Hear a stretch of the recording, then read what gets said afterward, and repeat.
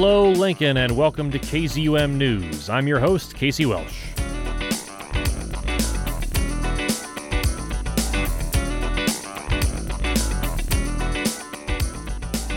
I won't tell you the weather because we're not live today.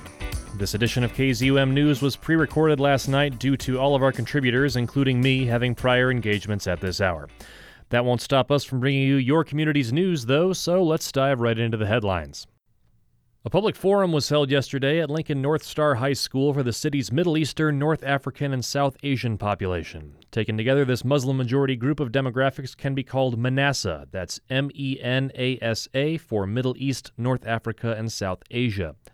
Members of the Lincoln Public Schools Board and the Lincoln City Council were in attendance to reach out to members of the MENASA community, a swiftly growing Lincoln demographic. The event was held in the interest of helping the MENASA community better integrate themselves with the broader Lincoln community and explaining to them what services are available to them and what the role of the school board and city government is in their lives to hopefully make their time in Lincoln more pleasant. School board member Kathy Danick represented LPS, while council people Larry and Gaylor Baird and Benny Shobe represented Lincoln city government. The panel was asked several specific questions about education, public safety, and economic opportunity, with all answers translated live into Arabic for non-English speakers. Topics discussed included increased parental involvement, the role of police and public resource officers in schools, and who MENASA community members should contact in case of emergencies or concerns. A topic of particular interest to the MENASA community involved LPS schools' year schedules in relation to Muslim holidays and whether or not Muslim students would be allowed to be absent from school during them.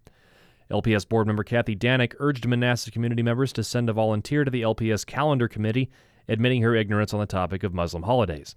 Quote, "We don't know what we don't know. We have a responsibility to learn from all our citizens," end quote, she said to the assembled crowd of nearly 50 people. If you or someone you know is a MENASA community member in need of assistance or information, you can call the LPS district office at 402-436-1000. That's 402-436-1000. And now on to our features for the week. Several Lincoln families and individuals traveled to Omaha last Friday to stand protest at the offices of U.S. Immigration and Customs Enforcement, or ICE. The group opposes the continued existence of ICE and the Trump administration's policy of separating immigrant children from their families after being detained at the U.S.-Mexico border. I traveled to Omaha to observe the protests and ask questions of the demonstrators. I present my report here and now. A crowd of around 20 people gathered Friday in the parking lot of the United States Citizenship and Immigration Services Field Office in Omaha to protest the existence of U.S. Immigration and Customs Enforcement, or ICE, and the Trump administration's policy of separating children from their families at the U.S.-Mexico border and shipping them to detention facilities around the country. Dozens of individuals and their families traveled from Lincoln to take part in the protest, which involved holding public space in front of the USCIS facility at 1717 Avenue HE in Omaha, which contains an ICE field office. Nebraska families have organized this event in protest of the policies of the Department of Homeland Security, Customs and Border Protection, and Immigration and Customs Enforcement of detaining, separating, and incarcerating migrant families and asylum seekers entering the United States. You're hearing the voice of Jason F., one of the organizers of this protest. Due process is not enough. We demand that all people currently held in ICE, federal, state, and local facilities for the acts of entering the U.S. or seeking asylum be released immediately. We demand that all separated migrant families be reunited, and we demand that all deported family members of minors currently in the U.S. be reunited in the U.S. We're asking employees and contractors working for and with the DHS and ICE to please withhold all material support from these agencies on good conscience with sympathy and empathy to all fellow humans. And we are calling for the immediate closure of the migrant concentration camps for minors operated by ICE, Southwest Key, and other contractors. We call on Governor Ricketts to evict all ICE employees and contractors, lending material and technological support to ICE's operations from the Cornhusker State effective immediately. We strive for a world where migration is recognized with dignity and respect, where no person is legal and where families can remain as they should be together. The protest drew a variety of people from many different backgrounds to stand in the summer's heat in the mostly empty parking lot outside the USCIS building. Some people brought their children, using the presence of United Families to add weight to the group's demands for migrant family reunification. Young and old were in attendance. Some of the protesters brought instruments and blew playful melodies on clarinet and melodica. A portable speaker blared foreign dance music as children kicked a soccer ball, blew bubbles, hula hooped, painted faces, and chalked the sidewalks. Demonstrators held signs bearing their demands that ICE be abolished. ICE is a terrorist organization that is ripping communities apart. This is the voice of Nikki, a protester who, like most in attendance, declined to give her last name. And it's just not right, and I don't want to be a part. I want to know that I'm not okay with this. Nebraska contains no known detention facilities for minors separated from their families at the U.S.-Mexico border, though ICE is active in the state. ICE raids are not uncommon in meatpacking plants and other migrant labor-heavy facilities in cities such as Grand Island and Fremont. Still, accusations of terrorism are hard to make stick, especially to office staff and field workers, as were present in the USCIS building. I asked Nikki to clarify what she meant. I believe that ICE agents are misdirected with their intentions. I can't really fathom why anyone would participate in this kind of terror, really. When you think about like what the purpose of ICE is. So I believe that it's almost like they're treating people that are coming to this country to like be safe. They're treating them as scapegoats and just really I can't think of a good reason for I don't know. I just feel like their main mission is to dismantle any kind of immigration, and it's sad. Long term, I believe it supports white supremacy, and I know that's kind of radical, but I don't see a reason for it other than supporting hate and just kind of like making sure that people aren't coming together. The existence of ICE can be traced back to its foundation as an outgrowth of the Department of Homeland Security in 2003 in the wake of the 9/11 terrorist attacks. The federal department consists of Homeland Security Investigations, or HSI, and the Enforcement and Removal Operations, or ERO. Between these two subdivisions, ICE is charged with enforcing more than 400 federal statutes within the U.S. It also maintains attachés at several key U.S. diplomatic missions abroad. The agency is tasked with identifying and eliminating border, economic, transportation, and infrastructure security vulnerabilities. According to its federal mandate, it employs more than 20,000 people at more than 400 offices in the U.S. and 46 other countries. All enforcement activities of ICE are done in response to perceived threats to national security of the United States. Activities of this nature have included detaining immigrant families in government facilities since the presidency of George W. Bush. Immigration raids, detentions, and deportations accelerated to record proportions under the presidency of Barack Obama. Under the Trump administration, it became official immigration policy to separate children from their families after detention at the U.S.-Mexico border and to house minors in federal detention facilities without any contact or knowledge of their families' whereabouts, often several states away and with minimal accountability. Friday's protest at Omaha's USCIS facility was a joyful, family-friendly affair. Tigers and dinosaurs were playfully painted on faces of children and adults alike. The sound of child laughter joined the music as kids and adults danced and chatted peacefully despite the oppressive concrete heat. Inside the USCIS building was a completely different atmosphere. Air conditioners hummed aggressively, giving the lobby of the federal building an intense chill in contrast to the summer's heat outside. There was a tangible tension in the air as a wall of at least 6 local and federal police officers flanked the security checkpoint to get into the building. The federal security workers at the desk were on full alert and not answering any questions at all about ICE or even the function of the building itself. A question as to whether the building had been open that day was referred through several different desks in the building before being referred to an office in San Francisco. A question for comment on what ICE thought of the protest in front of the Omaha building was referred by a local CIS employee to an ICE press contact in St. Paul, Minnesota, who never responded. The protesters outside the building were concerned, even angry, but the event was held with an expression of palpable joy. Inside the building, there was only fear and loathing for this small public group of citizens and their children.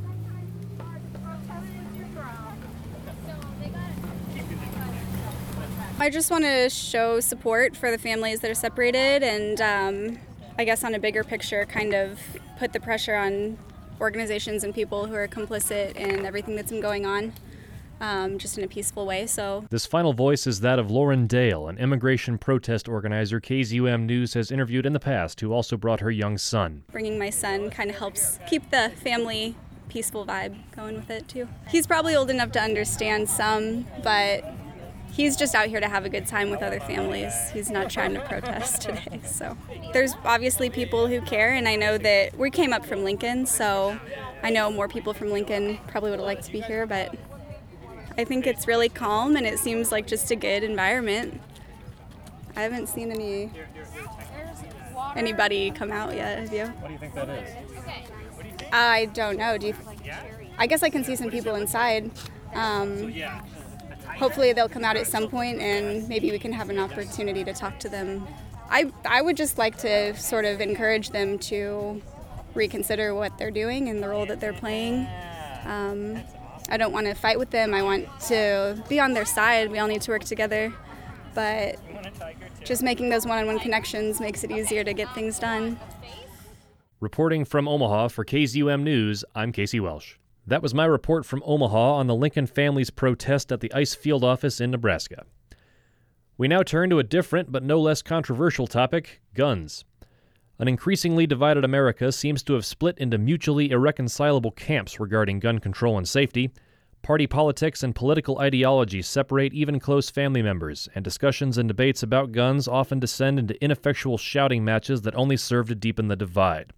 Monty Stokes, event coordinator at Indigo Bridge Bookstore, hoped to change that and brought together a group of 3 ideologically diverse individuals to attempt a rational discussion of gun safety topics.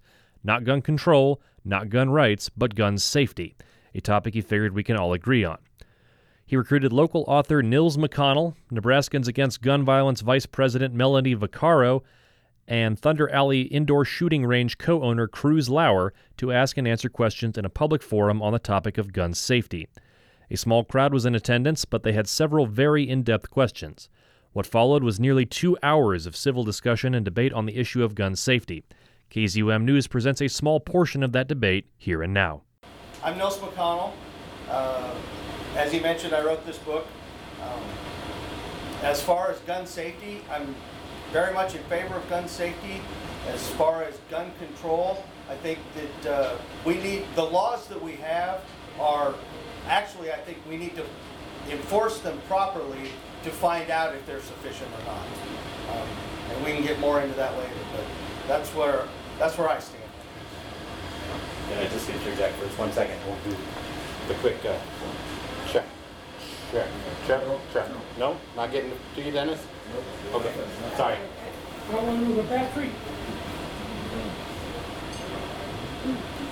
So my name is Melanie Vaccaro, and I am one of the founding members of Nebraskans Against Gun Violence. And I might be the dissenting opinion on the panel, we'll see. I have been studying the laws of Nebraska very closely. I work in the legislature a lot, and the city council, and I know what our city ordinances are. And I got into this issue several years ago. I was really shaken by a story in Grand Island of a 9-year-old boy that was in crisis. His family was known to the police, his family was known to teachers, to social workers, and they asked the parents to remove guns, they asked them to lock up knives. They did neither. That 9-year-old boy, he killed his 4-year-old brother. And there were 6 guns laying around that home, and I feel it in my bones. Had we have had a more sane response to guns and children, both of those children would be better today. But actually one is dead, and one will have to live with that scar forever, the rest of his life. And that is really distressing to me, and so distressing that I helped found an organization so that we can do a better job protecting people who are vulnerable in our communities. So. I'm Cruz Lauer. I'm a co-owner of Thunder Alley Indoor Shooting Range here in Lincoln. And really, gun safety to me is it's one of those things that's educating everybody. You know, making sure you're properly, taking the steps in order to prevent things from happening. Safe storage, safe handling, safe practices involving it, not just for adults, but making sure, you're having it involve children, making sure, they're too young, making sure they're away from them. It's a big thing that a lot of people overlook, and even as a business we've seen some, and we're trying to really take a step and, make sure people are educated about, getting something that's a little bit more effective in storing, keeping them out of the reach of people, making sure people that shouldn't have them don't have them and everything. So that's really a big thing, I think, with gun safety. Well, and Since Cruz brought it up, he brought up keeping guns out of the hands of people who shouldn't have them. Most of the mass shootings that you've heard about recently, the person who had the gun should not have had the gun. If our current laws had been followed, that person would not have been able to get the gun. And when they do a background check for someone who's buying a gun, there's actually 3 databases that they check. And it's the NCIC, I forget at the moment what that stands for, but it's a system of 3 databases. 2 of them are criminal and 1 of them is mental health. And almost all of them are not kept up to date. Not everything is put in them the way it's supposed to be. And a lot of it goes back to the 90s when the laws were put into effect. The local law enforcement argued that they shouldn't have to update those databases because that was doing the federal government's job for them.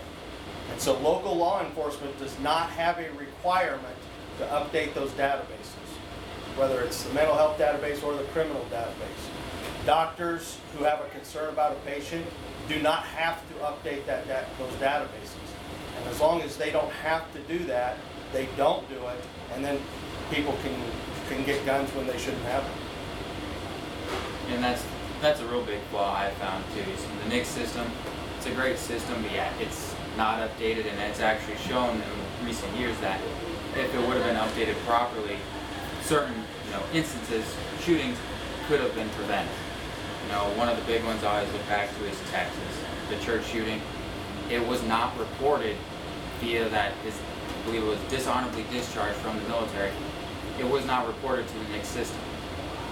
He was still able to pass the background check, get the rifle. When if it would have been reported, likelihood he wouldn't have had it. So there is that flaw, and I would like to see more of a requirement on just implementing them actually reporting things like that, because it is just one little issue we have where we have all these great resources and great tools, we just aren't funneling them into the same channel to help prevent more things. So I have a question for Melody. What did you think would have prevented, since they were instructed to, since they couldn't obey the authority, what would have prevented that child's death in your mind? So, for that particular story, well, first let me just, the NICS is absolutely, we need better records in those systems, and agencies should be held accountable for the records they control. But we also do need to broaden that. So the big Charleston shooting, where a whole Bible study was lost in one moment, they went through the background check system, and because people who sell guns only have to wait 3 days, and then it's at their discretion if they want to complete the sale, they hadn't gotten a response back to the system and they completed the sale. But that person shouldn't have been able to buy the firearm he purchased. So that 3-day period, in my personal opinion, that is baloney. You should wait for a response because things like that can happen. But in response to your question, yeah, so right now in the state of Nebraska, we don't have any sort of legal mechanism to require parents or anyone to do the right thing in a moment like that. So if you have a child who's in social services and social services comes to the home and they look around and they're like, hey, there's 6 guns that are unlocked in this home, there's nothing they can do about that other than say like, hey, if you have some sort of safe storage, either a state law or a municipal ordinance, you can then follow that and say, hey, you know what, this is the law, you have to lock these up. So you think that our laws, if we would require legally, do you want to try the mic? Do you want to try the mic? Sure. I can take the mic. If we would require guns be safe to be stored when there's a household of children, that would be a law that we would implement that you think would help that, obviously help that situation. It would help that situation, and it would also help the situation of childhood suicide, where the most, I don't want to use the word effective because that's really awful, but it really is when a child uses a firearm and usually a handgun to do a suicide attempt, they usually do not live through it. If you require parents to lock up their gun, I think we all like to believe that people who own guns in the community are responsible and they follow the law. And if that is the law, they will follow it. So that logically follows through. So yeah, I absolutely think it would save children's lives to have an ordinance or a state law like that. One of the leading indicators of gun violence is domestic violence. And I don't know Nebraska's laws. In some states, if you just accuse someone of domestic violence, they will take their guns away until that case has reached its resolution. And like I said, I don't know how Nebraska deals with it. I know there's some places where if you are aware of an unsafe situation, you can petition the court to have someone go in and address that. Yeah. Those are often called red flag laws, where you could say, hey, it's almost like when you put somebody in jail but you don't have a guilty conviction because you think the situation is unsafe for the community. So you remove the guns for a temporary period because you think the community might be unsafe till it's sorted out. We do not have any laws like that in Nebraska. Well, on something like that, I mean, the benefit is they do keep track of that, and a lot of like your permits, even the forms that we as a dealer have to have a customer fill out when purchasing, it states on there with domestic violence. So they have a question specifically for that. So there is something, but they don't always have like the red flag laws and things like that, but there is something that can be, checked off, whether, it's one of those things on the form. If it's in, they answered yes to it, that's immediate. We pull the gun, we pull the form. Thanks, but have a nice day. We can't sell it though. But they do have, that, like your permits. If you've had any, domestic violence in your history, they will not issue you a permit. But that would be a conviction, right? You'd have to be convicted, and that's the thing, is it has to be a conviction. The downside, yeah, we don't have any red flags that if you're in the process or anything like that, there's nothing we don't know, because especially as a dealer, we're only limited to the resources we're offered. We can't go diving into a personal background because we don't have the authorization. So we're limited with the NICS system, or we have to, like Nebraska, we have a purchase permit and or a concealed carry permit that we can use to actually sell to. But even then, there can be instances where things are in process, those don't get removed. So there is still, in a sense, a little bit of gray area in how things kind of go that can be, can catch people up. Cruz, could you walk us through the steps that you have to go through as a dealer when someone buys a gun? So that's great. So in order for me to sell an individual firearm, there's multiple ways I can go about this. And one is, if it's a rifle or shotgun, a long gun, you're looking at, you don't have to have any permits or anything for it. But I do have to run through the NICS system, so it does have to go through the background check. If, and that's a system we plug in information, it gets sent off on the computer, and from there, it's on them for what we get to do. So if we get to proceed, we get to proceed with that sale or that transaction. If we get a delay, then obviously we're delayed and we're into that, essentially into the window of the 3-day wait period. So we're stuck into that. What sort of information does this system have? I mean, to indicate whether or not the person should be allowed to purchase it? We have to input personal information. Yeah. So your typical name, address. We can do the optional social security number. We recommend it because we all know there's so many millions of people in this world, or in this country, that, for instance, John Smith. There can be a lot of John Smiths, and that's what can happen. Things can get delayed because they're, your name may be John Smith, but it might be getting crossed with other John Smiths, criminal histories, things like that, to where, and it's a database, but that's one of those things we put, address, so there's different linking factors they can use to kind of track it to you, but what I'm asking is, what information has that system collected about those people that they'll tell you? Criminal conviction? They won't tell us anything. That system we get that little box. So it'll either say proceed delay or processing. We have no access to it. We're not authorized to. That system won't even let us, if we wanted to just do a background check on somebody, we technically can't. They hold us, they'll call us and be like, well, why did you do something like that? So yeah, they're very restrictive on how we use it. So, we don't get to see the information. All we get to see is, proceed, denied. So you don't even know what kind of information is being collected on those persons that you inquire about? Nope. And that's the downside with that system. But then again, we have to abide by what. Yeah, no, I understand your position. Mm-hmm. So that is the little bit, but the NIC system is one of them. Once we get the proceed delayed, or if it's denied, then we can't do the transaction. That's one process we go about. The next process is a handgun. If you have a handgun, you have to have a permit in the state of Nebraska. So in Lincoln, all around the state, you can get a purchase permit. Your sheriff's offices, those will typically issue them, and they do their own background check on you. That's cleared. When you bring that to us, that's good for 3 years. We can do the sale right away. That's a valid form of, essentially a valid permit to allow us to conduct the transaction, because that's shown you've actually had that background check done. And that's good even for long guns, rifles, that covers the whole board of those. We actually recommend them with our range, just because with the NIC system, we all know how government databases can kind of, work. Sorry again, do the purchasers have to demonstrate competence in the safe use of these firearms?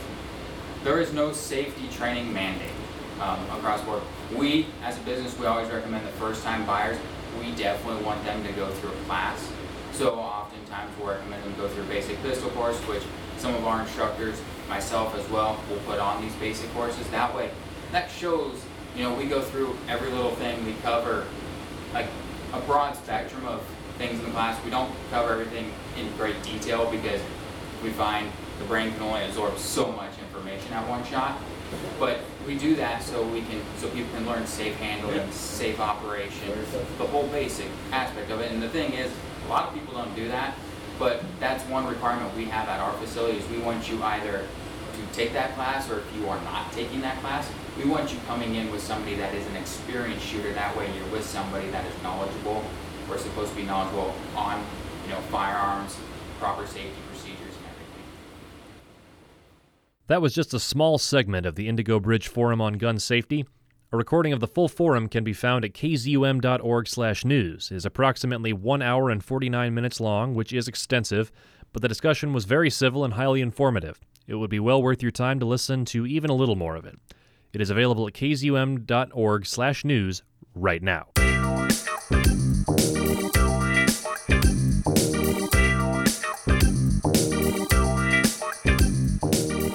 This has been KZUM News for the week. Thank you for listening.